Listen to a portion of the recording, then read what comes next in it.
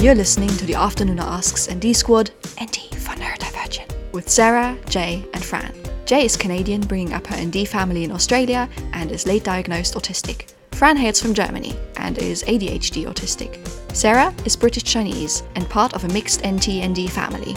Standing up for representation, breaking down stereotypes and challenging ableist perceptions, we're here to discuss all kinds of neurodivergencies in Asian dramas, with a dose of scientific research and our own lived experience sprinkled on top. Hope you enjoy! Hi everyone! Hi everyone! Hi everyone! Welcome to our episode, our next in our Afternoon at Ask ND series on autistic coded characters in K-drama. And today we're going to be discussing Suspicious Partner. Let's all introduce ourselves for those who might not know us from previous guest host slots.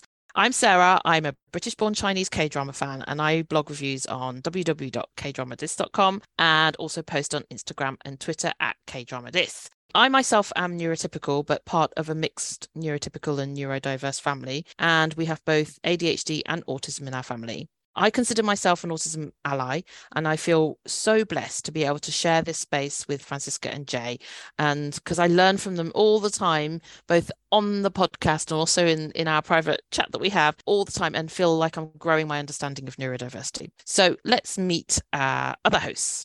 Francie, do you want to start? So, I'm Francisca, I'm from Germany. I am actually autistic, potentially ADHD. I'm looking into that at the moment. I am a K-drama fan, kind of recently, like 1.5 years ago, maybe now. I post stuff on Twitter and a little bit on Instagram, and mostly about, K-dramas and autism and stuff like that. And your handle is? Oh yeah, no, don't find me, please.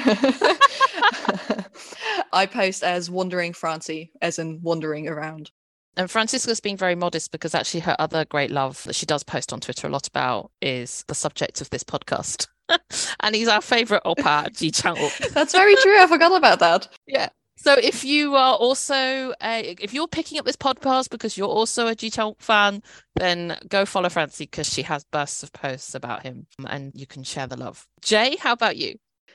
Thanks. Hi, I'm Jay. I'm originally from Canada, as you can hear in the accent, but I live in Melbourne, Australia. I'm autistic. Official diagnosis last year, but I suspected, for the last 6 or 7 years after my daughter was diagnosed. Parent of neurodivergent children. Actually, our whole household is neurodivergent. Like, there's not a neurotypical person in my household. So, and that's really kind of awesome. And because it just means we get each other so well and just support each other. So, I mean, it works out really well. I'm a K-drama fan, probably similar timeline, maybe like the last 2 or 3 years. C-drama fan, K-pop fan, avid reader, all of that. And I can be found on Instagram and Twitter at the account The Flower That Blooms Alone. And I'm really grateful to be here and participate, and want to thank the Nunas for allowing me to be here, and to Sarah and Francisca for putting up with me. No, well, we're not putting up with you. We're welcoming you all in this space. We wouldn't want to do it without you. Aw. Right, so this episode, we're very excited to be back to discuss another autistic coded character topic. Our part 1 was on Loving Contract and the male lead within that being an autistic coded, but we also talked generally about what autistic coded means. This week, this podcast topic is going to be on one of everyone's favourite characters, and we've mentioned he's played by Chang Wook, and it's from his drama Suspicious Partner, where he plays the male lead No Ji-uk. And I love the drama, and I especially love his character. I think this is one of Ji Chang-wook's best characters, and he always makes me want to feel like he already makes me want to pepper this podcast with lots of ice, because he's just spent I felt like he spent the whole drama just being so frustrated with everyone. Yeah. So You may never have considered No Jihyuk as autistic coded, and I certainly didn't when I first watched it. I watched it quite a long time ago now in my K-drama journey, because like many others, I came out of watching Healer with Ji Chang-wook and just felt like I really needed to watch another one of his dramas, and this is often one of the ones that's recommended. But then much later, when I discovered Francisca on Twitter, she did a really great Tumblr post on all the reasons she thought No Jihyuk was autistic coded. And I really love this post. We will add the link to it to the show notes so you guys can read it at your leisure. And it really deserves a really thorough read. And Francisca's done a super great job of kind of itemizing all the things that she thought with screenshots and things like that. And it really made me see the character through different eyes and gave me a real new understanding of his whole character arc. So we thought it'd be really great to have a podcast dedicated to him and why we think he might be autistic coded. So if you've not seen Suspicious Partner, we won't be giving away any major plot spoilers. But if we do say something we think you might be better off not knowing and you don't want to be spoiled, we will warn you beforehand. But we do hope you'll find this topic interesting, even if you've not seen the drama, because I think there's a lot to unpack on this topic. And in case you haven't heard it, the Afternoon of Delight hosts did a really good full deep dive of Suspicious Partners. So please go back and give it a listen if you haven't. For those of you who haven't watched the drama, or maybe for those where it's kind of been a while, I'm going to just quickly give you an idea of what this drama is about and set the scene so we are kind of all on the same page as to the character and the situations he encounters. Suspicious Partner is a 2017 K-drama, and it's a genre mix of romance and crime.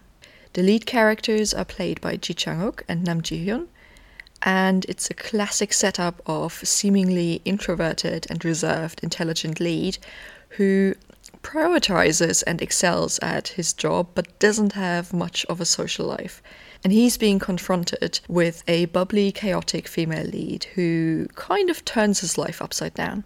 The following might sound a bit spoilery, but it's actually just the first 2 episodes. There's quite a lot happening in the first 2 episodes, but it does kind of set up the story for the rest of the drama.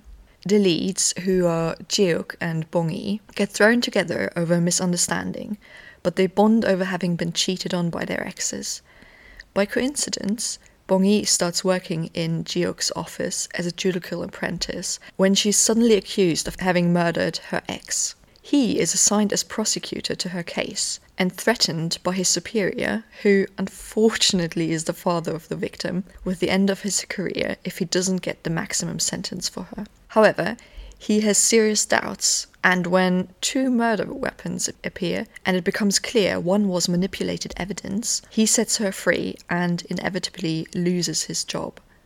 They meet again years later, both working as lawyers now, and struggling with their jobs and lives. Bong-hee has difficulties finding work as she's labelled as the murderer who got away. Jihyuk feels responsible because he never found a real killer, and he ends up hiring her to work for him. And from this point, the story basically unfolds around their relationship, past trauma, and the quest to find the real killer. Like Sarah, I really, really loved this drama. The leads are excellent in their roles. I personally really love Ji Chang-wook in this role. There's a really good supporting cast too, with a group of colleagues and friends that kind of provide support to the leads, but also comedic relief and light-hearted moments. All in all, I think it's a really great drama that's aged well. I mean, it's 2017 now, so it's 6 years old.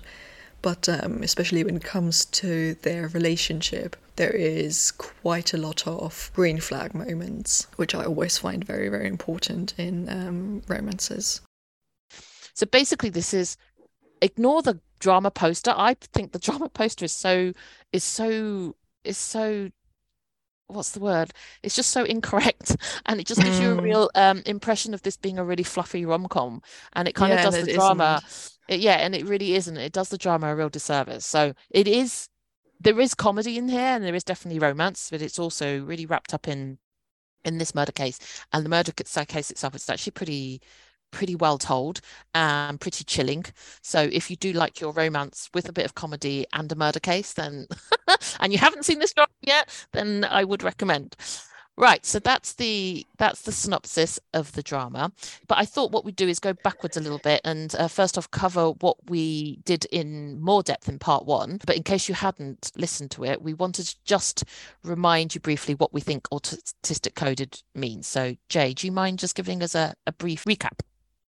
Yeah, no worries.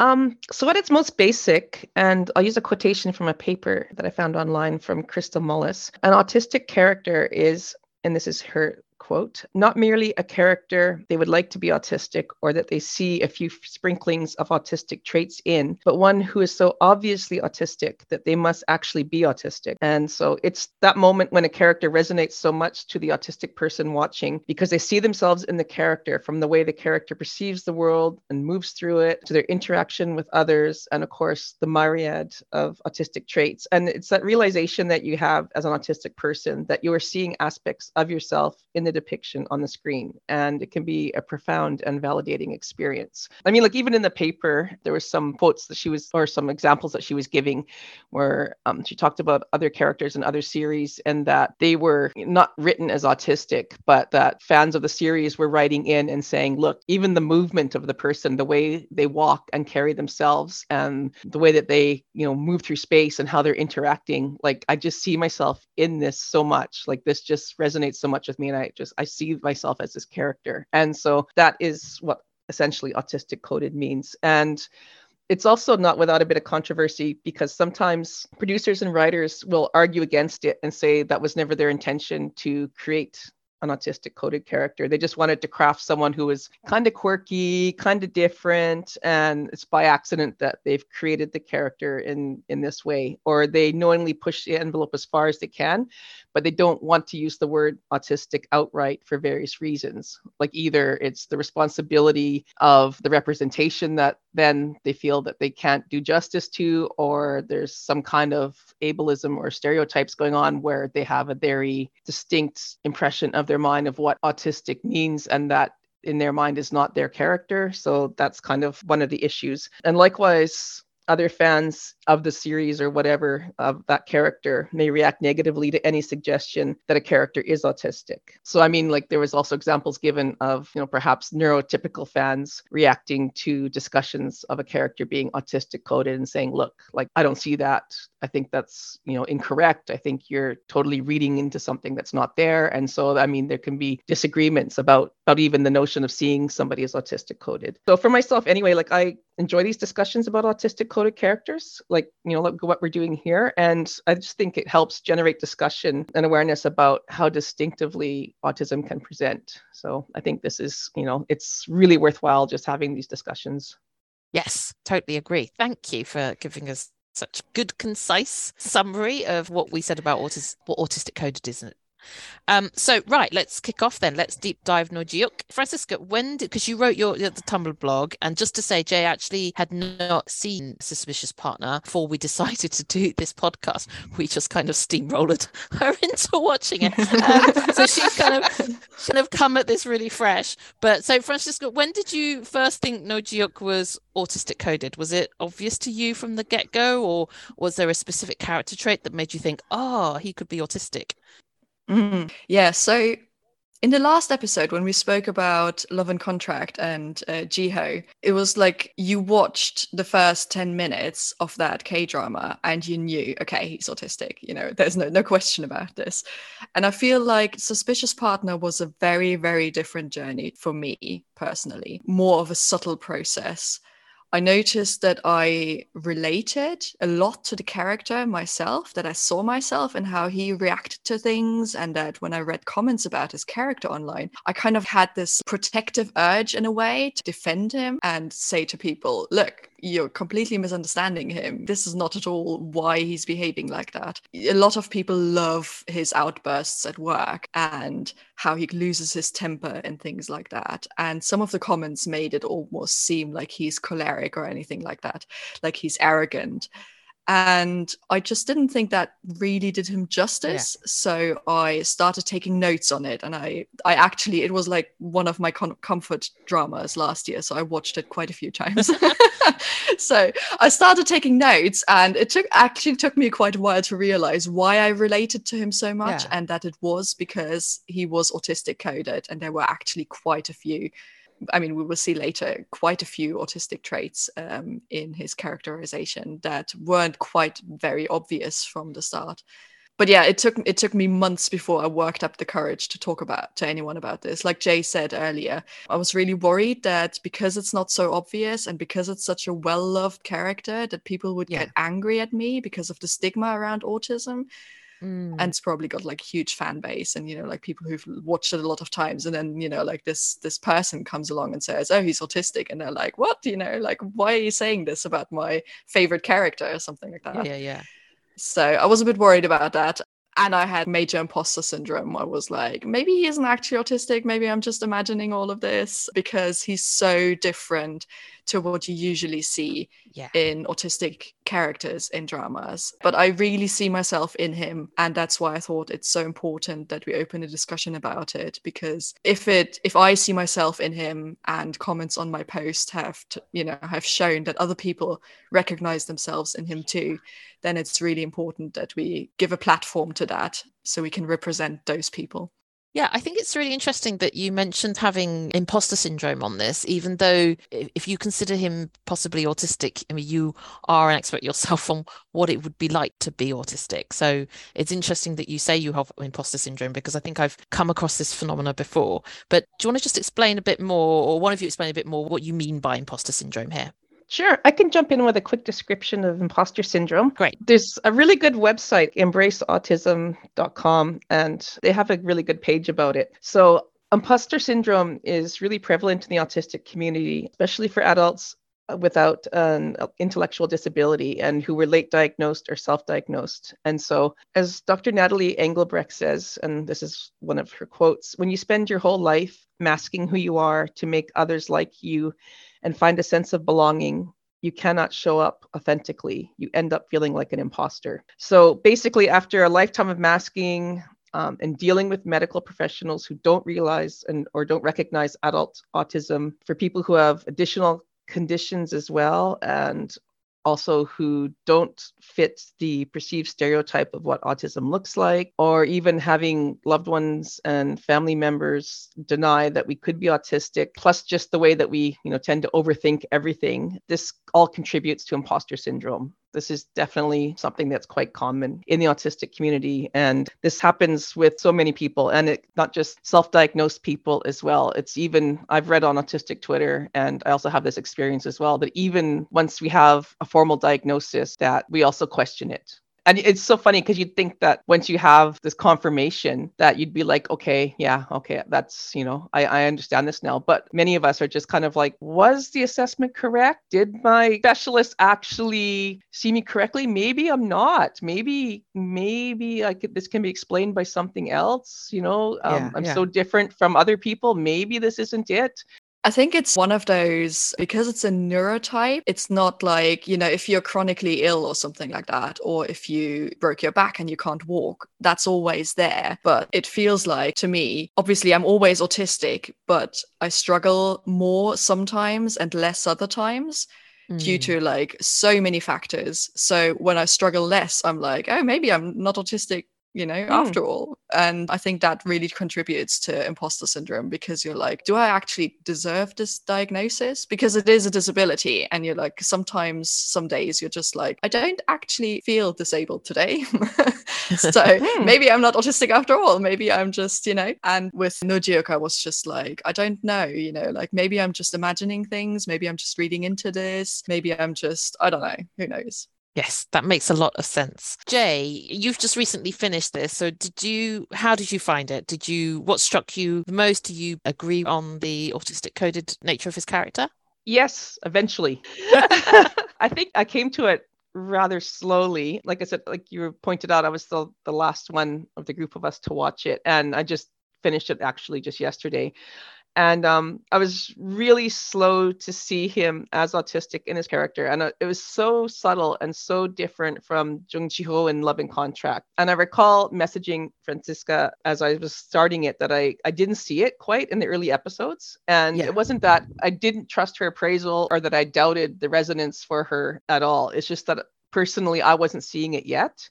And I also hadn't read her blog post because I wanted to go into this totally cold and just see it from my view. There was a point though, like after all the small traits that we'll discuss in a bit just kept adding up. And then I just kept coming back to kind of his sense of ethics and then his black and white thinking. And that is just so common with many autistic people. Plus, I just like laughed outright at a couple of scenes where he just either said or demonstrated that, you know, while he loved being a prosecutor and loved his career and what he was doing, the people aspect and dealing with people was just so exasperating, if not outright annoying. Yeah. That really just clinched it for me. I was like, oh yeah, he's so autistic. There's just no doubt now. I'm so glad you've come around to it. Like I was like messaging you and I was saying, yeah, it's okay. It's okay if you don't agree. But in my mind, I was like, oh God, she doesn't agree. Maybe I made it up all along. Imposter syndrome strikes again. Yeah, real life example just there. So for me, one of the most interesting points you made was about a strong moral compass. And I wanted to just kind of discuss this a bit more because it's not one of the stereotypical traits that the media portray in autism, but it's one I definitely recognize from my own family, where policing the rules is really important. When something that's unfair has happened, it really impacts them and makes them feel like a real kind of boiling rage. It's a real sense of injustice. And I think it's a really important character trait, actually. So perhaps could you tell us a little bit more about why you see this as being a big part of No Ji-hyuk's character and how well they portrayed that aspect of him, as well as showing the struggles he had with it? Okay. I think it's one of those traits that is like a red line through the whole drama.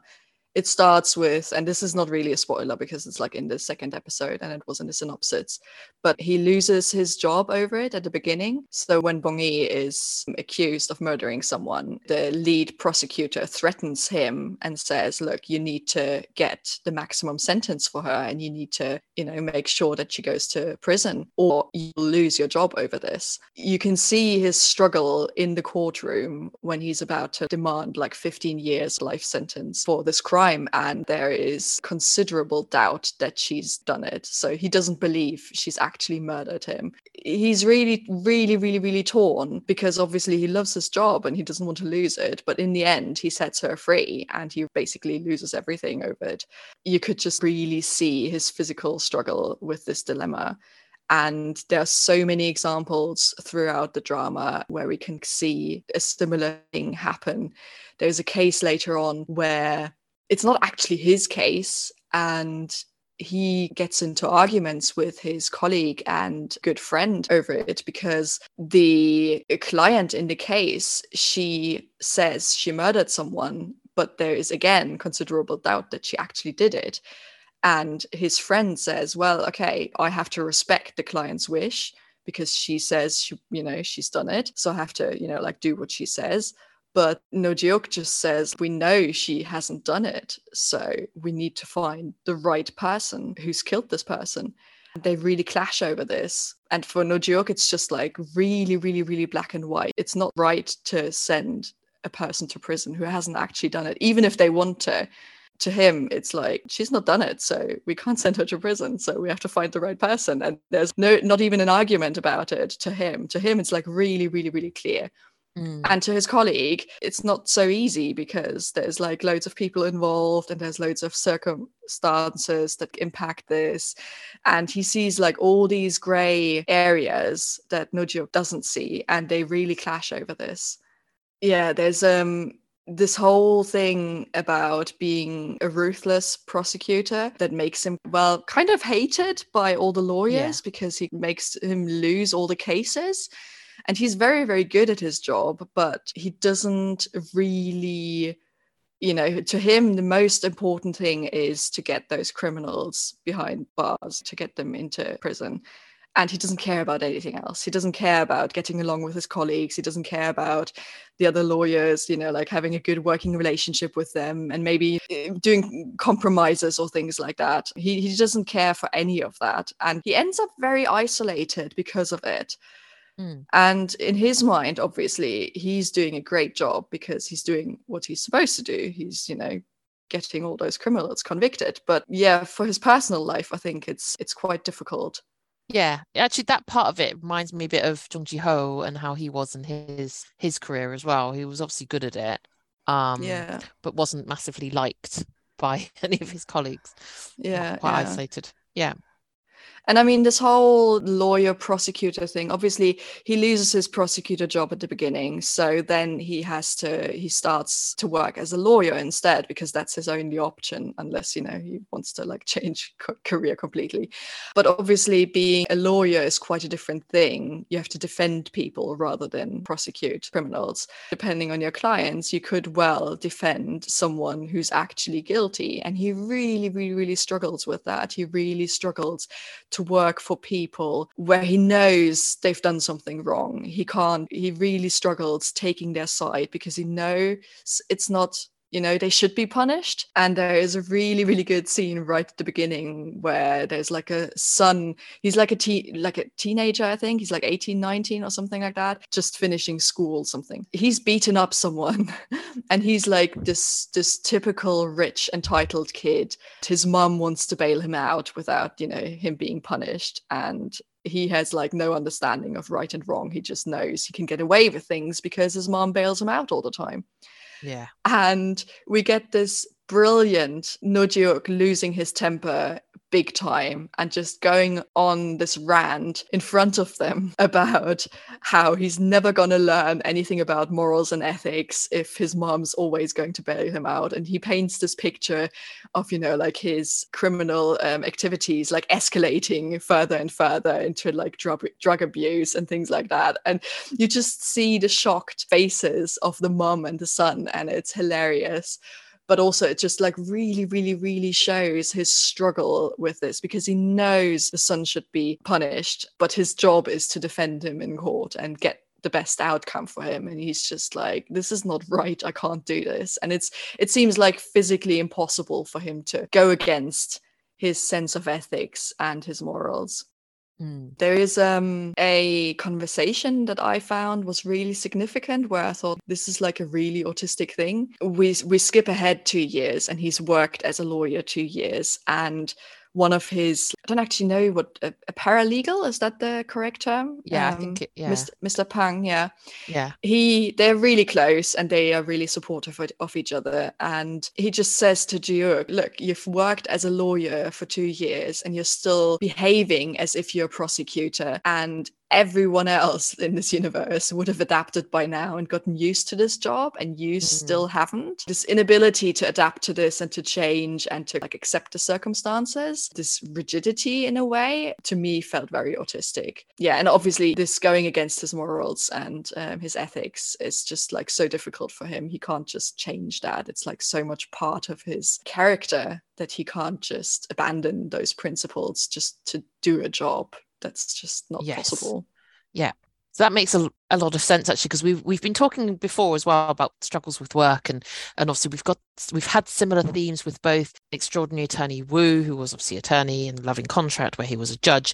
And I remember both of you mentioning that what you really want to see in portrayals of autism is that the toll that the added stress takes on autistics. And we've discussed this in our chat that we had, but that this drama actually does show this, right? It shows up his exhaustion and how difficult he finds it, right? Yeah, there's lots of scenes like that. And I really, really like that about this drama. Because obviously working as a prosecutor or a lawyer is like a very demanding job. Like all the work that goes into it, all the research, all the preparation for the trials and things like that must be really, really exhausting in itself. And then being an autistic person on top of that, it must just be so draining. And there's so many scenes in this drama where we just see No-Jeok come home after work, and sometimes he just sits alone in a dark room, not doing anything, or he just lies on the sofa listening to calming music with his eyes closed, or he's just really calmly reading books by himself. Or there's this, everyone will remember this scene. They finish a case and they get back to their office, which is now in kind of like the basement of where he lives. And he goes upstairs and he just sits down in an armchair, and he literally, all he does is he closes his eyes and doesn't move anymore. And he's just so exhausted that he can't do anything anymore. He just wants to sit there and not be bothered by anyone. We get Bong Yi coming up and she needs something, and she just sees him sit there and she's like, oh God, he's still got his tie on, everything, it must be so uncomfortable. And she actually tries to take it off because she thinks he's asleep, which he isn't, which is a very funny, very sexy scene. But like, for the autistic discussion, it's just this exhaustion where you come home after a day of interacting with lots of people, of doing lots of things, of just having a stressful job, and just all the masking you need to do to appear normal and neurotypical for other people. And you just come home and you're so exhausted, you're so drained. I have this sometimes, and I don't have the energy to like take a shower or to even cook or things like that. And you just want to sit down and do nothing and just recover. And that looks different for everyone. But I really, really like that we saw that in this drama, that we got these scenes, because they were definitely missing from the other dramas that we've discussed. Yes, definitely. I liked also that they mentioned the insomnia over and over again, and that this was kind of a recurring issue with him. And it's not just like when they're talking about the nightmares or whatever that's going on that's related to past trauma and stuff, but sleep is such a big issue for many autistic people. And problems with sleep and sleep irregularity, and it's just so common. And so the fact that it was, mentioned, or that was portrayed so much as it was, and that we could see that he struggled with, going to sleep, staying asleep, that there was, the infamous tea, the infamous bitter tea that he's having to drink to try and him fall asleep. This became part of his character as well. And so, I mean, that I thought was on point. Yeah, I agree with that, actually. I think there's a sense of, I think for many people, especially those with ADHD, that they can't shut their brain off. So there's just a lot going on in their heads, and it kind of prevents them from sleeping, because it's just constantly on all the time. And obviously it's exhausting enough as it is in the day, and then to not be able to get rest, it just compounds and compounds to the point when you just effectively you burn out, right? Because you've just had to deal with so much. So yeah, I agree that it's a constant theme throughout, actually. And it's funny because when I first watched it, because I think insomnia can be one of those romance tropes that characters can often suffer from insomnia, and then when they meet their one true love, find that this person kind of helps them sleep, right? Because they finally found a place that's safe for them, and it allows them to calm down enough or feel safe enough that they can actually sleep. And I think this happens with between him and Bong Yi as well. So I kind of took it from a romance thing of like, oh, it's really cute that they created this thing where he's like got insomnia, but then he falls in love with her and she becomes a safe place for him that he can actually then find some sleep and some rest. So we've talked again about stress and this sense of overwhelm. It doesn't just show up as exhaustion, but also we're talking about how we know there are quite a few different ways that No Ji-wook reacts to things that are out of his control, that are overwhelming and are stressful for him. And what I mean by this is that, which is something we mentioned early on, that there's some of the really iconic scenes of this drama and almost like scenes of comic relief. And I mentioned the Aish, and it's when Ji-wook's actually losing his temper in meetings. So for you guys, was this also part of the autistic coded nature of his character? No, absolutely. I could see that right away. And when you could see him in the meetings, and this happened over and over again, and like you said, it's almost like a comedic bent to it that they have, but there's also this underlying aspect that he's trying to lead workplace meetings, and he has this plan in place for what he wants to occur and what he wants to happen, and the meetings just spiral out of control all the time. And that there's Yes. It's just like he loses control of the meetings, and everyone's arguing with each other or, gossiping or laughing or whatever they're doing. And he just wants to focus on work, and that's just not happening. And so then he gets really frustrated, and you can kind of just see, that he's just getting overwhelmed and frustrated and agitated. And it usually comes out with him yelling or just, okay, meeting is done. That's it. All right. And there was that point too, as well, where you always see the hands over the ears before he just like starts shouting. And you can see he's got his head down, his hands over his ears, and he's just, what is with you people? And so, yeah, that seemed really consistent for me. Yeah. I mean, it's just this whole idea that his outbursts are something negative. I mean, people thought it was funny. Yes. But normally when someone loses their temper or has like outbursts of anger, which is what this looks like if you don't know, right?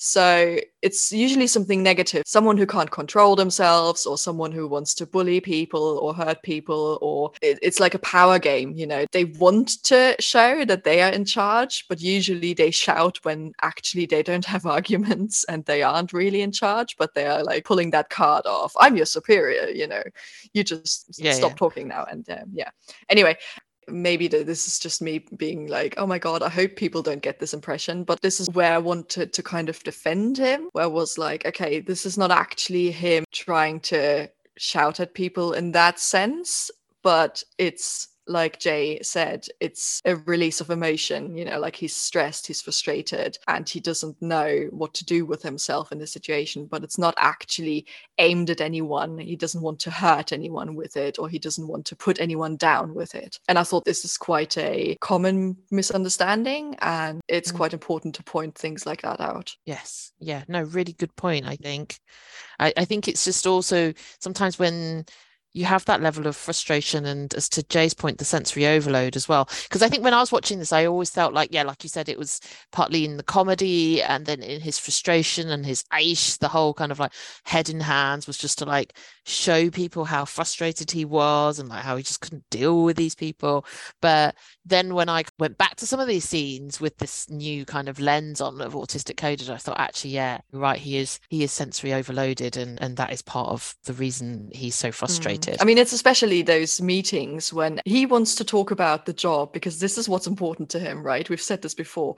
He is not interested in chit chat or in bonding with the colleagues and stuff like that. He just wants to get the stuff done that needs doing, and like very efficient. And then everyone just starts talking about other stuff, and in his mind he's just like, why is this happening? Why are they talking about this? This is a work meeting. We've got an agenda, we've got a schedule, we have to talk about certain things. Why are they suddenly bringing up who's dating whom and, like completely irrelevant things? And it's just so out of his control, and he can't stop it, and it keeps happening in every meeting, and that's why he gets so frustrated. I was going to mention as well with the sensory overload aspect, like as we were just talking about it, and I could just visualize in my mind their meeting room. And when you look at their meeting room as well, it's small, it's enclosed. Weren't the walls like glass or something as well? And so I'm thinking, if you had a table with, however many was it, 5 of them, 6 of them that were sitting at the table, and you have all these raised voices just echoing back and forth in that room, that would be a lot for anybody. And for an autistic person, that would be just so overwhelming. Yeah. And actually even just having to give up because effectively what he did was made his house part an office, right? So what was his sanctuary and his place to be alone, as Fran has said, to be in a dark room, has now also become his workplace, and it's filled with people all the time, right? Clients as well as his colleagues, as well as the boss that keeps coming, and just other people just in his space. So he must also now feel like, he's lost it's to some way his sanctuary, and then it's now become filled with lots of people, and that must also contribute to this feeling of like, okay, I've got an overload with me. You can see as well, tries to keep his upstairs, like his last bit of sanctuary, right? And so there's a couple of times as well where he's kind of said in the drama, like, don't come upstairs to various characters, either like Bong Hui or later on the young child that finds his way to their office. And, he'll say like, don't come upstairs. Upstairs is mine. And yet we always see all the way through the drama that inevitably all of his colleagues or whoever is always coming up the stairs and bothering him and intruding on his private space. Like, this is the last bit of private space that he has in his home, and he doesn't even have that anymore. Although I think it's really nice to see how he tolerates it from Bong-yi, and it's just such a testament to how comfortable he is with her. I mean, not just that she helps him fight his insomnia, when she's there, he can actually fall asleep, but also when she takes off that tie in that scene I described earlier, he doesn't push her away or anything like that. He's like, okay, I'm really struggling right now. Can you stay here? And can you just be here for me? You don't need to do anything. Just, stay here for 5 minutes so I can relax and kind of recover from this stressful day. And I thought that was really, really beautiful to see that in their developing relationship. Yeah, it really evolved, didn't it? Like it over the episodes, like just the nature of it. And you can see this evolution of it. Yeah. So even though it is his space and he is overwhelmed, she is a person that he still feels comfortable to be in that space and to be there when he's overwhelmed. And he kind of doesn't feel like she adds to the exhaustion and to the being overwhelmed, but rather has like a positive effect on it, a relieving effect. And I think that's really beautiful. I was going to add the other ways that he deals with stress. There was this scene that was in there. I can't remember what episode it was, but where he's feeling overwhelmed again with everything that's going on. And he's washing clean dishes, like dishes that are already clean that haven't been used. And he's like got the scrubber out and he's cleaning all of the dishes. And I think if there was a couple of moments that clinched it for me in the series, this is an autistic coded character. I think that was one of them, was just that means for him and that mechanism for him to try and get a semblance of control back into his life, that this was something that he could do, and a means of him to just have that moment of trying to process through what is happening and process his stress. And one way he could do this was with cleaning or organizing. And so I just remember seeing that scene and it just resonated so much, and just, like, okay, I totally see what this is. Yeah. And the same with the cooking. Like we even have a scene where he cooks something and everyone comes to the office in the morning and he's like prepared this basically buffet of food. And his friend is like, did something happen? You only cook when something happens, or you only cook in like this on this scale when something happened. And his friend already recognizes that this is, like one of the mechanisms when he can't sleep and when he's processing things, he cooks a lot of food. Yeah, and he also kind of consistently refuses, and we see this all the way through the drama, right? That often people are like, let me do it, let me help, and he's like, no, this is like, I'm doing, this is the cooking, the cleaning thing I'm going to do, because it's his, it's his way, isn't it? I mean, it mirrors what we saw with Jiho and Sungin in Love and Contract. Maybe he just anticipates that if Bong-yi goes into his kitchen and actually cooks, first, it's not going to be edible. Second, she's probably going to make a mess of everything. So, yeah, it's better for him to maintain the control if he does it all himself. So cool. Since we're talking about them together, because we haven't really touched much on their relationship together so far, and obviously we don't want to spoil it too much for those who haven't seen the drama, and I'm not going to set the scene too much, but there is, in the first half of the drama, an iconic scene where we hear Jiok's thoughts, where he's narrating flashbacks of scenes showing relationships in his life, both with the female lead, but also his ex and his parents. And he talks about being scared to start something new because he's more familiar with things ending, more familiar with loss. So he doesn't want to risk his heart too much. And I really thought it was a real heartbreaking scene, actually. But it really kind of spoke to me as somebody who remembers relationships from the loss point of view. So I wondered if you guys wanted to speak a little bit about that. Yeah, that was something that I mentioned in the private group chat, actually. And it seemed to be something that I'd read on autistic Twitter many, many times as well, that there seemed to be this sentiment among many autistic people that were afraid to start new friendships, new relationships, just because we've dealt with relationships ending so many times and we're so experienced with loss and the end of friendships and the end of relationships that it makes you honestly many times not want to, and to not even to put yourself forward and not even to do this. And I think he mentions that in the drama a couple of times in the beginning too, as well, where he's hesitating and he's processing his feelings and he's trying to work through this. And, he says that he's a coward and that he's too scared to do this. And that resonated a lot for me. When you've gone through friendships and relationships ending quite often, that it's just, you have almost this sense of fatality about it. Okay, I know how this is going to work out. Like, I know how this is going to end, and it's going to end badly. And it's just because previous experience tells you so. And so the fact that this was even mentioned in this drama, and the light bulb went off, and I was like, wow, okay, that's really autistic coded. Yeah, and I think it didn't really get discussed in this way in the drama, but I think for many autistic people, this is the case because of all the difficulties with social relationships. Because we lose, or a lot of autistic people have the experience that they lose friends and they don't actually understand why.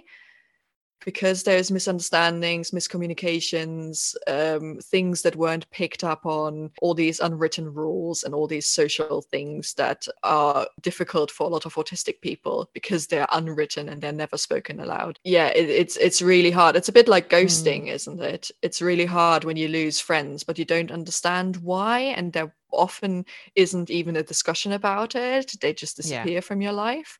So that's, I think, one of the reasons why so many autistic people have so much experience with losing friends and similar things.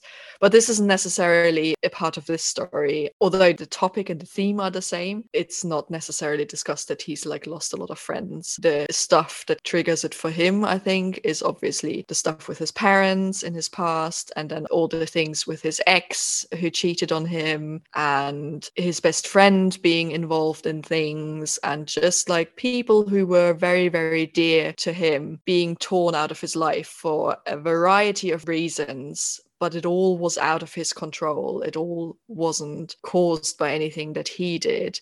And so that's kind of like where this anxiety about starting something new and about, like risking having this happen again comes from for him, I think.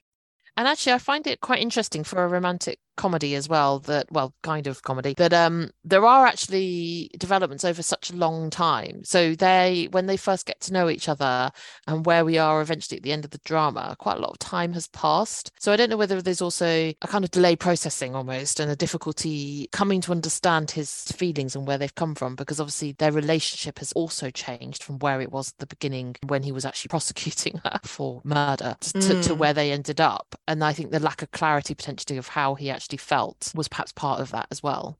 Yeah, I think he even says that himself when he confesses his feelings to her at some point in the drama. He says, okay, I'm sorry that I realized this late and I should have realized earlier. And I think this whole difficulty of processing feelings and of understanding feelings and naming feelings is a very autistic thing. I think there's a name for it, but I've forgotten what it's called now. I don't know if anyone else can. Yes. Can you remember? Well, I was just talking about it with my husband the other day, because we were talking about it's actually like a co-occurring condition that many autistic or neurodivergent people have. So people with alexithymia typically have trouble processing their emotions. And apparently alexithymia itself literally means without words for emotions. So they might not recognize they're actually having an emotional response. They might have a bodily response, but they not be able to connect it to an emotion. I mean, for me, I don't have this all the time, but sometimes I do have this, and sometimes I react a certain way to situations, but I can't name what exactly it is that I'm feeling or why I'm feeling like that. And I need some time, and I need to say to people, look, I need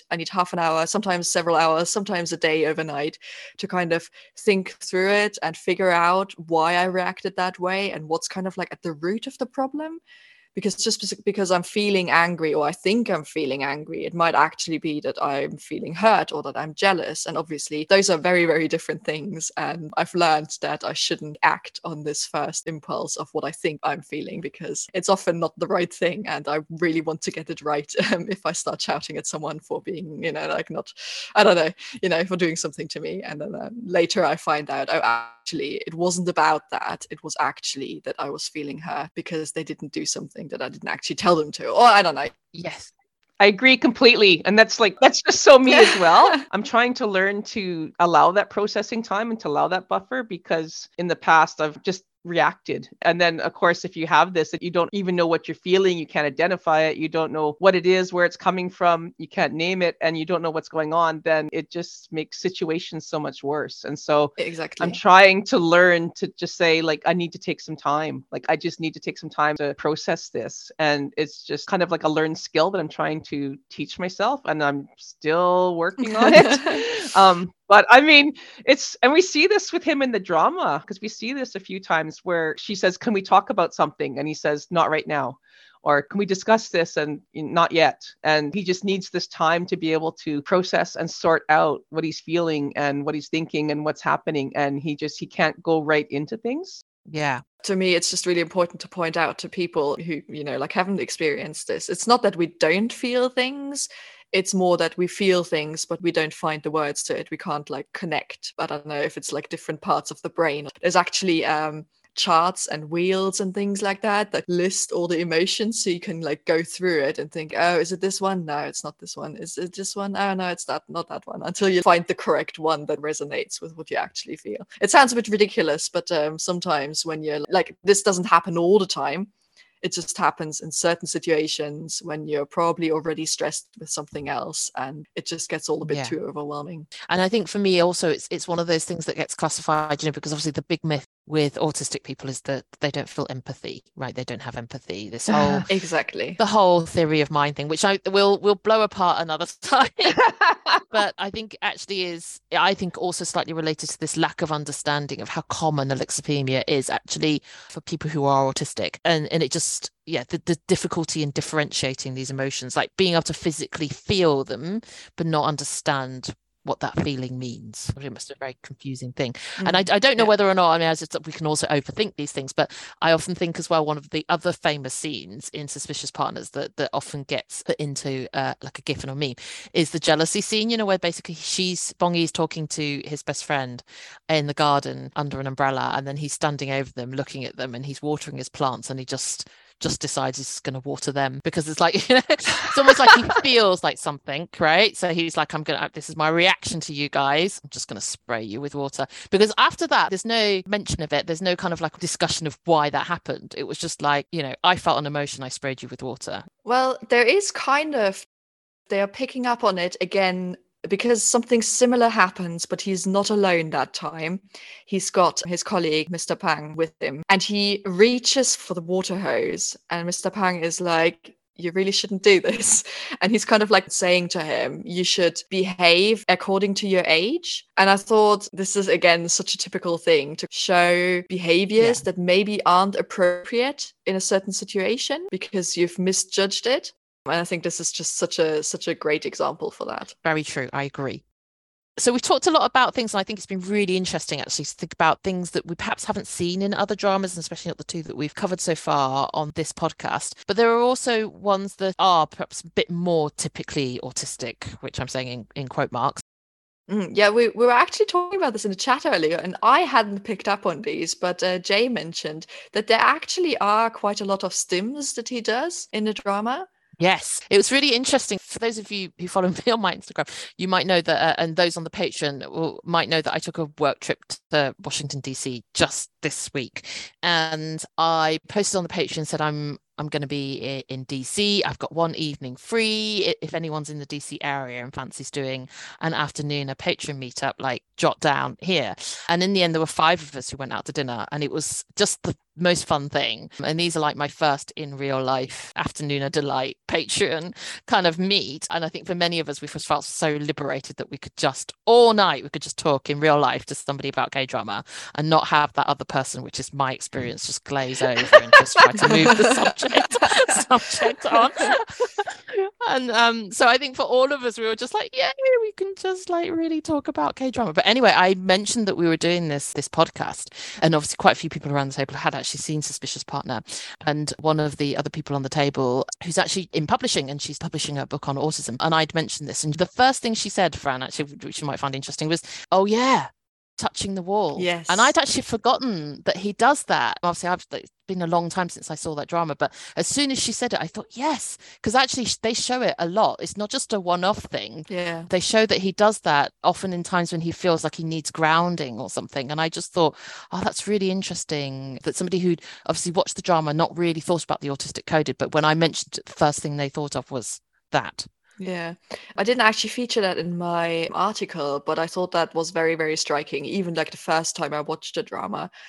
And I can't decide if either it's like a sort of sensory seeking thing that he likes the touch of the wall and like runs his fingers along it. And it's like his depression phase at the start of the drama when he starts working as a lawyer and he's lost his job as a prosecutor and he really can't settle into this job.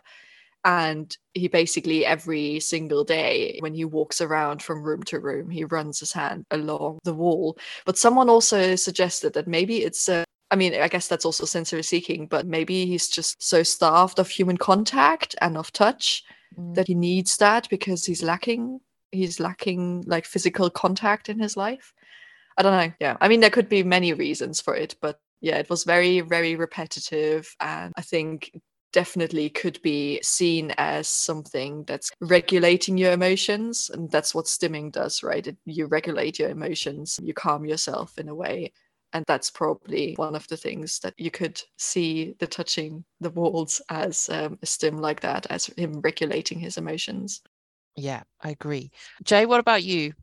I noticed the ear pulling as well as the hair scratching, but the ear pulling stood out to me as well because we saw that quite a number of times. If we're just talking about stims, that was one that stood out to me. Yeah. So for those people who are not so familiar with what stim and stimming is for autistic people, do you mind just giving us a brief kind of description of what that is? I mean, like I just said, it's kind of things that are done to regulate emotions. So if you're very stressed, like the last podcast, when I edited it, there was something that sounded like someone clicking a pen. Right. And I mentioned this to the others because I was like, okay, we need to find some other methods of stimming while we're doing the podcast because it's really annoying if the microphone picks it up. So I, at the moment, I'm wearing like several rings on my fingers and I'm the whole time playing with the rings on my finger. And I really hope that the mic isn't picking up on that. That's so funny because I'm the neurotypical one on this podcast, but I struggle sometimes with meetings. So I'm actually knitting at the moment because I have to do something to keep my hands busy, and it really helps me focus when I'm in meetings. So you've got your rings, and I'm knitting. So yeah, it's a repetitive motion. It can be like something that you do with your hands or your feet, foot tapping. Lots of people also stim with food, with eating certain foods or with like, the textures of the foods, or some people stim with full body movements. So there's a very typical stim that people will recognize in autistic people where they kind of like sway from one foot to the other. That's like a very typical thing. Or what is it called? Again, there's like echolalia or something like that, where you stim by repeating certain phrases or sounds. So there's like loads of things, but it's all basically used to regulate your emotions, to relieve stress or things like that. I actually think that neurotypical people have them too, but we trained out of them, when we're like younger, because everybody just goes, don't fidget, don't shake your leg, don't do this, don't do that. And I think that, a world where all of us could stim the way we wanted to or needed to, just to, in certain situations, should just be this is the world we should be creating for all of us. But yeah, other like more in quotation mark typical autistic things is the whole like arrogant thing that a lot of people picked up on in like comments on the drama, which is basically his lack of social skills. I mean, he's basically disliked by everyone at work, and he doesn't invest in the work relationships or in the small talk. He doesn't say hello to anyone. And there's actually a scene at the end of the K-drama, and this isn't a spoiler, but one of the colleagues, when he comes to work and he doesn't say anything, and everyone's like, well, come back or something. And he is like, oh, well, I didn't want to see you guys. And his colleague just says to himself, I completely forgot what a complete jerk you can be. There are so many scenes where you like get this, that he kind of rubs people just the wrong way because he doesn't do the small talk, he doesn't do the social skills stuff. And I mean, it even goes so far with this honesty and this directness that is often attributed to autistic people, that he does kind of insult people. And I mean, this is not okay, but this is something, he doesn't pack things in nice words to make them nicer for people to hear. He just says them as they are. And if he thinks someone's stupid, he says they are stupid. So very true. Yeah, I think for me also, obviously we talked about the fact that he's living in his own place, but he has things have to be in a certain space. I think you guys mentioned the books on the stairs. Everything's just kind of they've got to be in a certain way for him. Okay, so there's so much we talked about now that I didn't see before, but now I kind of can't unsee it. So, Jay, you said earlier you wonder what this drama would be like if No Jiuk was a neurotypical character. And I thought that that was a really fascinating question, especially because, as many people commented on Francisca's Tumblr post, they didn't ever think of him like that by themselves. But then after they read the post, that it totally made sense. Mm. So, what do you think about that? Yeah, I was kind of when I posted this last night in the chat, and I was just thinking about it and that how different the entire drama would be if he was neurotypical. And I think the entire premise and the character arc would be so different because his moral code and his sense of justice are just so strongly articulated in part to being autistic. And so much of his inner struggle that we see occurring throughout the drama wouldn't occur in this way. And likewise, his drive to see these unanswered questions that are happening about Jung Hyung Soo. This is such an autistic thing. And it reminded me a bit of autistic hyperfixation and how that could be really an asset when you're researching cases. Although there's that scene where his adoptive father says that he kind of worries about him always working too hard and for such long hours. But I mean, that was an aspect about it as well. And so there was just this whole aspect of his character with the strong moral compass and this sense of justice and this drive that he gets. And so I think that his whole inner struggle and his whole journey that way would have been so different if he was a neurotypical character. And it would have made the drama so different and it would have looked different. Mm-mm. Yeah, I agree. I think there was also a lot about the relationships he had with people that were very, very intense. And we had all this struggle with the people who betrayed him. But he couldn't, on one side, let go of the friendship. He couldn't leave the people out of his life. And he kind of like wanted to keep friends with him because they were so important to him. And I feel like the way it was portrayed in drama and the way it played out was a very autistic thing. So I think this whole constellation of him and his friends and all the characters around him would have been very, very different if he was a neurotypical character. Yes, I think that's really interesting. Jay, just picking up your thing about the autistic hyperfixation. Do you want to just explain a little bit about what that is? Because that's obviously another quite typical neurodivergent trait. Sure, just off the top of my head. Hyperfixation is just this ability or capacity to intensely focus on something. It could be what people see as special interests, an issue, a topic. It's just that ability to lose yourself in it, to be so intensely, passionately consumed by whatever it is that interests you, that you can work for 12 hours and forget that you didn't eat lunch, or to just, throw yourself into something and learn absolutely everything about it. I mean, this is kind of what we're talking about. And it is extremely common with neurodivergent people, like autistic people plus ADHD as well. If you can use your hyperfixation to align with your career or your studies, I mean, it's a great asset. Yes. Yeah, I totally agree. And also Greta Thunberg is probably a really good example of an autistic person who's hyperfixated on something and has achieved so much probably because of that hyperfixation, right? But I also think that for No Jiuk, it's a bit of a cognitive dissonance with the whole murder case and who's done it. It doesn't make sense to him and he can't bear it. It takes like a mental toll on him that it's not solved. And he even says this like in the early episodes. Lots of people actually said, okay, he wants to find the murderer because he's already in love with Bong Hee. But I don't think that at that stage he actually is, or at least he's not aware of it. And there's like loads of other explanations for why he's so intent on solving that case. And I think one could be hyperfixation and the other could be that he just really struggles with that cognitive dissonance, that he can't let that case go because it's not solved and he doesn't have closure for it. And he needs those answers and he can't stop investigating because it's just impossible for him to do that. Yes, I agree. Yeah. One other subject I wanted to bring up, because it's something that I mentioned actually in the very first Extraordinary Attorney Woo podcast that I did, but I didn't have time to delve too deeply into it. So I wanted to just bring it up here because I think it's relevant. So when we're describing No Ji-uk and also Jung Ji-ho in Loving Contract, people would often say, oh, they seem to be examples of what a lot of people would call high functioning autism. And actually it's a term that Woo Young-woo describes for herself in Extraordinary Attorney Woo, that she is a high functioning autistic. and that somehow this is kind of like the less disabled end of the spectrum of autism. And I really wanted to explore this topic because it's a very common misunderstanding of autism. So can you guys explain what autism spectrum actually means and why it isn't about functioning labels, and why using functioning labels like high functioning and low functioning is actually really problematic? Yeah, I actually found that really annoying. I probably said that in the Extraordinary Attorney Woo podcast too, that K-drama was kind of sloppy in all the ways they were describing autism and all the kind of like language they used for it, because they had this episode where they explained what Asperger's is and why that term shouldn't be used Yes, anymore, but then they continued to use it I throughout the agree. drama. And the same, they were using high functioning and things like that, and it's just they weren't very consistent with it. Yeah, autism spectrum, I think a lot of people understand as kind of like a linear scale, that you have a little bit autistic on one end and very autistic on the other end.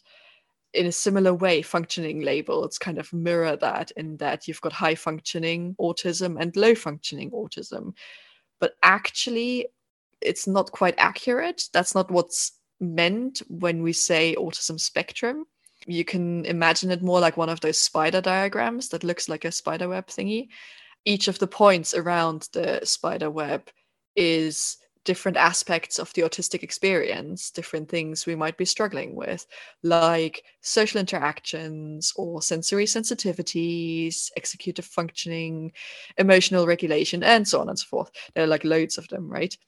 But every autistic individual has, well, probably all of them, but every one of them in different amounts.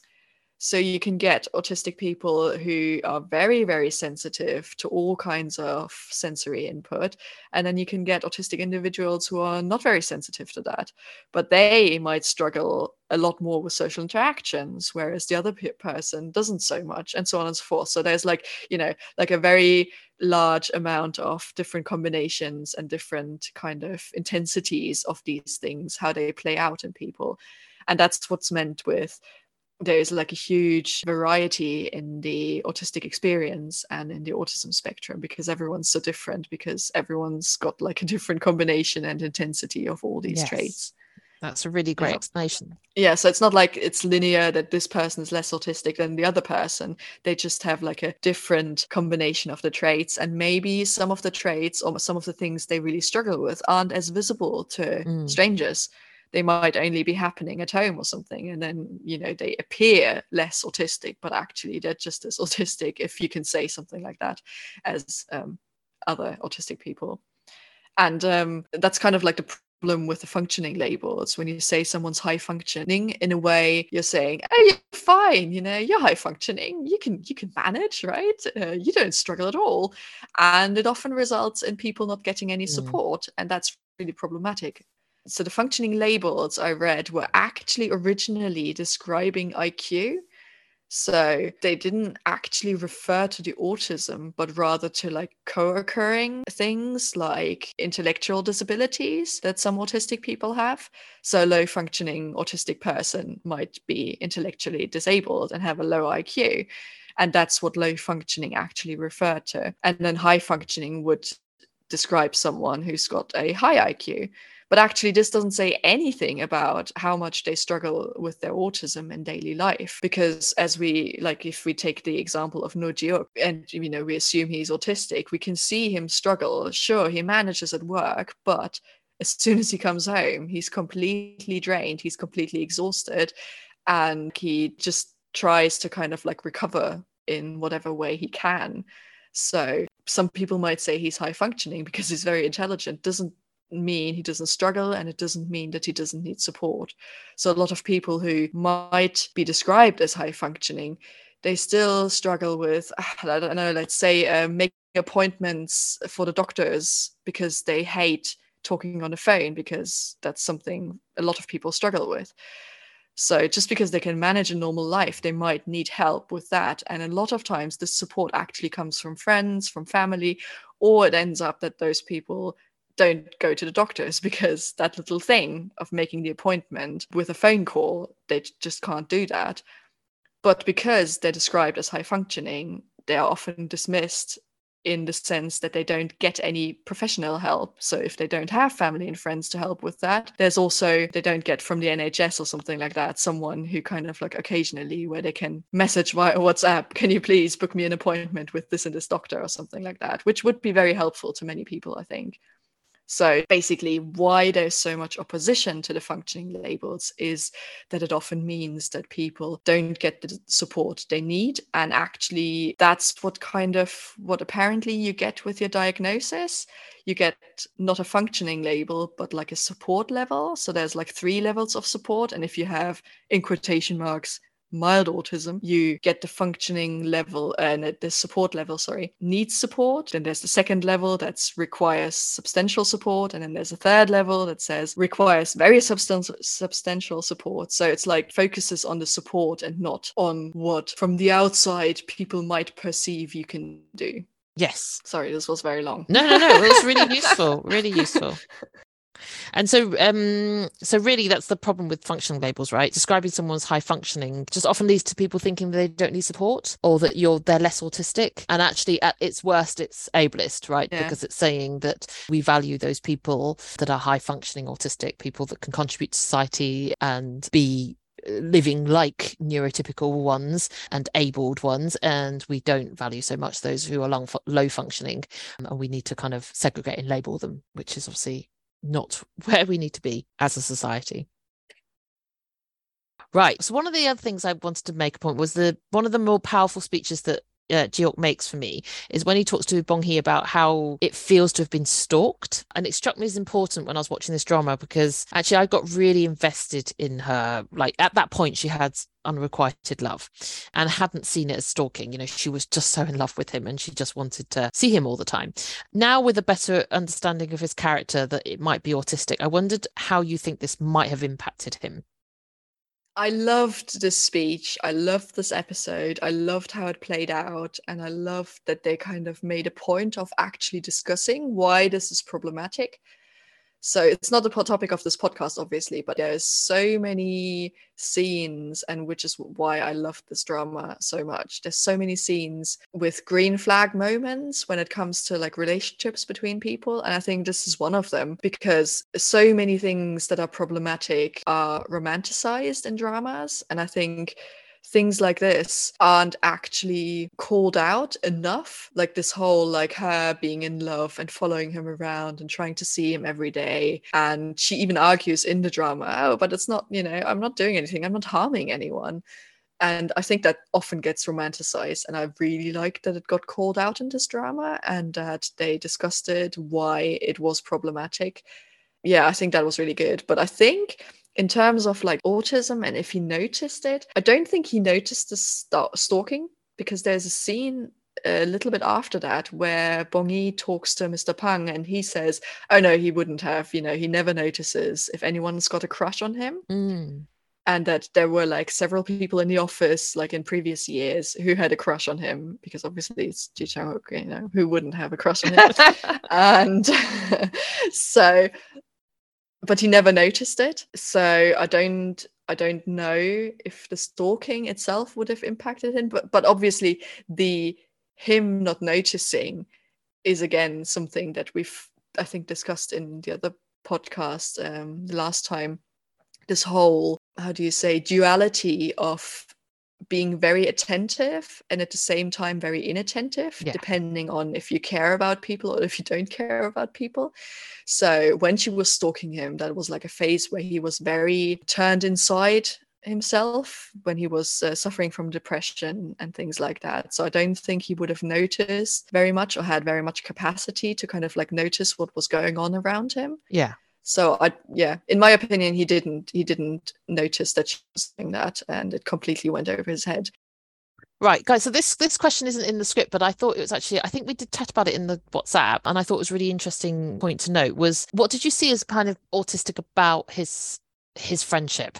So his best friend, obviously he fell out, and a lot of the drama shows his friend wanting forgiveness and Ji-ok repeatedly not wanting to give him his forgiveness, but at the same time also not being able to fully let go of what they had as a friendship. To me, that's a very autistic thing, but I mean, it might not be, I don't know, to not be able to let go and hold grudges in a certain way.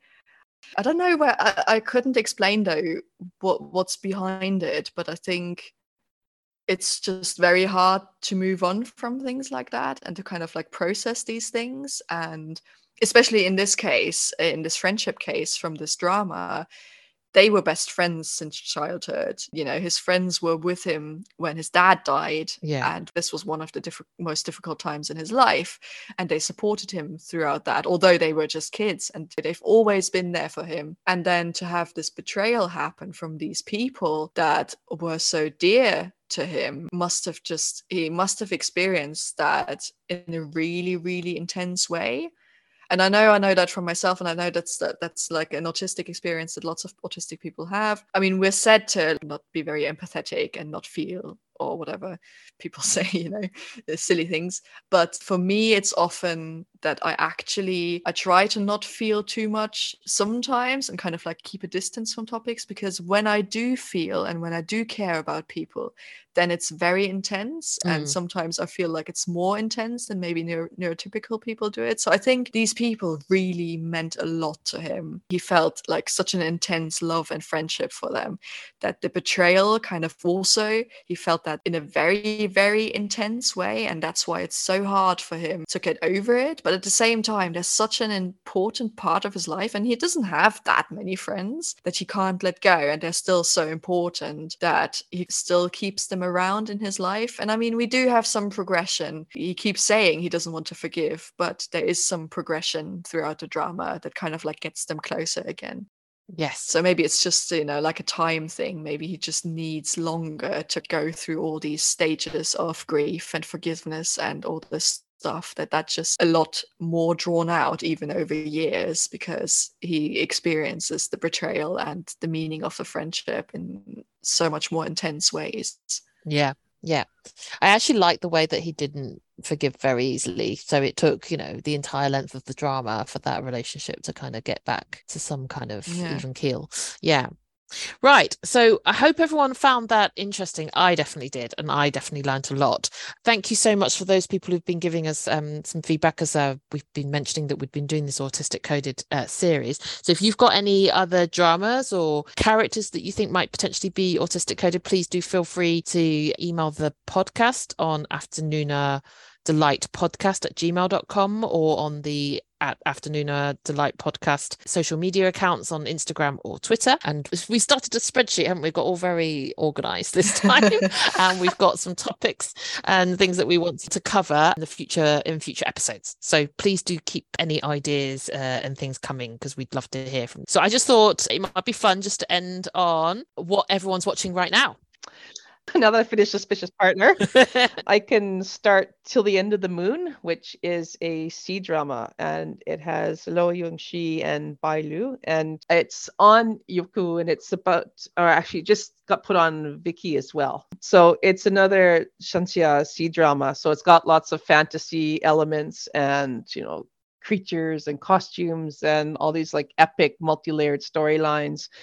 And so many of my Twitter friends right now are watching it because it's ongoing, and they're all screaming about it on Twitter. And like the whole fear of missing out thing's been really big with me, because I've just been seeing all their epic tweets and posts about it. And I was like, oh, I just have to start this now. So that's what I'll be watching. Great. Let us know how it is, because I've got one of these, because obviously I just really loved Between Fairy and Devil. It was my favorite drama of 2022, and I felt badly for Dongfang Qingtang.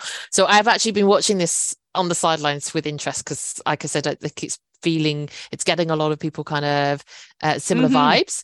And so I'm just giving it some time to see if it still meets that promise before diving in, because I always feel like I'm a bit hesitant to commit to a C-drama because the number of episodes that generally have. So, let me know how you're. So for me, I've just wrapped up actually a couple of dramas. I've just literally today wrapped up Taxi Driver season 2, which I have absolutely loved. I don't know if you guys have seen it. I don't know if action kind of vigilante revenge dramas are your thing, but if they are, I just love this series so much. And they've actually they've confirmed they're gonna go into season 3 because their domestic ratings have been really high. Their finale got 21% 50% of the domestic audience, which is the highest any drama has got this year so far. So it's obviously been phenomenally successful in Korea, and so they're renewing for season 3, which made me really happy. But it's so good. So if anyone kind of might think this might be part of their wheelhouse, so it's action, it's revenge. Lee Ji-hoon plays this, well, actually his own character is really stoic and quite quiet and very contained, but in these episodic stories that this drama covers, where he's enacting revenge on behalf of his customers, he takes on loads of different personas and loads of different costumes, and it reminds me a lot of the A-Team, for anyone who's kind of like similarly old as I am, and for that it's just a cultural reference. But it's like, you know, that whole face thing where he kind of like always does like lots of different disguises and puts on different voices and different, it's just all of that wrapped up in this drama. It's not as cheesy as the A-Team, but it has got those kind of elements to it, so it's kind of like, it's got that really good Korean kind of mix of quite serious topics with humor, with a good squad, and it's just really well executed. So I can't recommend it enough. And then I've just also wrapped up Call It Love, which has not had the attention that I think it should have. So a lot of the people on the Patreon and Afternooner Delight Patreon have really loved this drama. It's super quiet, really subtle, a beautiful romance drama, and it really needs to be seen by more people. So I have posted a lot on my Instagram about how amazing it is. If it kind of piques your interest, go and take a look at some posts there. But yeah, I've tried to make you guys watch it too, right? Because I'm just so evangelical about stuff, like, you guys have to watch this. Yeah. What about you, Francisca? Well, I said this earlier. I already found your list now. It'd be stressful for me. There's just so many dramas. So I just keep away from all the currently airing stuff. And, you know, if it's really good, it'll turn up again at some point. So I'm watching older stuff. And a couple of weeks ago, I finished Dali and Cocky Prince, which I loved. It's such a nice drama. I really enjoyed it. It was just like well written all through. I love the characters. I love the story. And I kind of had a little crush on Kim Min-jae. And so I've moved on to Do You Like Brahms with him and Park and Bin. Yes. Which was, I actually went to a classical concert yesterday because of it. Oh, wow. Yes, so the story setup is really interesting, because they kind of pick up this old story between Johannes Brahms, Schumann, and Schumann's wife, Clara, and they had like a love triangle going, and they're kind of like mirroring this in this drama that's about classical musicians, and it's got themes of talent, you've got hard work, you've got love for music, and all the characters in this drama have like different amounts of each of these components, and you kind of like see how that plays out in their life, and how it changes their path and their career and things like that. So I really enjoyed that. And currently, because I've finished that, I've moved on to the next Kim Min-jae drama, which I also love, and it's called, what is it called? Flower Crew, Joseon Marriage Agency. And it sounds ridiculous. The title sounds absolutely ridiculous, but the drama is excellent. I've got 2 episodes to go. I don't want it to finish. I didn't expect it to be this good, but it's really good. I'm really enjoying all the characters in it, and yeah. Great. I have that one on my to watch list. So now you've really pushed me to watch it now, because you've enticed me. So yeah, it's just I often struggle with these historical dramas because they've got kind of too much court intrigue, and I can't keep up with all the names and all the intrigues. But this drama has just enough, and I don't think it actually follows any actual historical events. And it's just got like a really, you know, it's got the leads who are interesting. It's got a love triangle. We've got a glow up for the, actually it's similar to Suspicious Partner in the setup, that we've got kind of a highly intelligent, slightly reserved male lead, and a female lead that's a hot mess and brings chaos to everything. So, you know, if people like that sort of thing, but in a historical setting, then this might be for you. Cool. Yeah, you're selling it. I mean, I love Kim Min-jae as well. And actually, he's such a versatile actor. Like his role, really his role in Dali and Cocky Prince is so completely different from his Do You Like Brahms? Like they're just like chalk and cheese, right? And then and then I didn't realize until I went back and looked at his Asian wiki and then it came up that he was in Goblin, and I was like, he was in Goblin? Like, when was he in Goblin? And then I realized he actually played the king in the flashback of the previous life, the Goryu period. But obviously he was very young back then, in 2016. So yeah. So great. Okay, excellent. So I'm going to leave it here today. And obviously we've got more podcasts to come up because we've got so many more topics to discuss. So some of the things that we're going to be looking at are examples of where dramas have handled autism badly. We also really want to deep dive Moon Sang-tae from It's Okay to Not Be Okay, because he's one of our favorite autistic characters in any drama, Korean or otherwise. And as I said, if you've got any suggestions, do drop us a line. But until then, we really hope you enjoyed our podcast today. And until next time, 안녕. 谢谢你们. Thank you for listening. We hope you've enjoyed our pod. Follow us on our Instagram at AfternoonerAsks or our website www.afternoonasks.com. To get more K-drama content from a writer's lens, follow our sister pod, Afternooner Delight. For any BTS fans out there, our other sister pod, Afternooner Army, is here for all your needs. If you want to hang with us and other K-drama fans, do consider joining us on Afternooner Delight Patreon. There are different levels for you to access. Go to www.afternoonerdelightpodcast.com to sign up. Finally, if you have any questions for us, please feel free to contact us via our socials or our email afternoonerasks@gmail.com. We look forward to hearing from you. Until next time, 下次再见.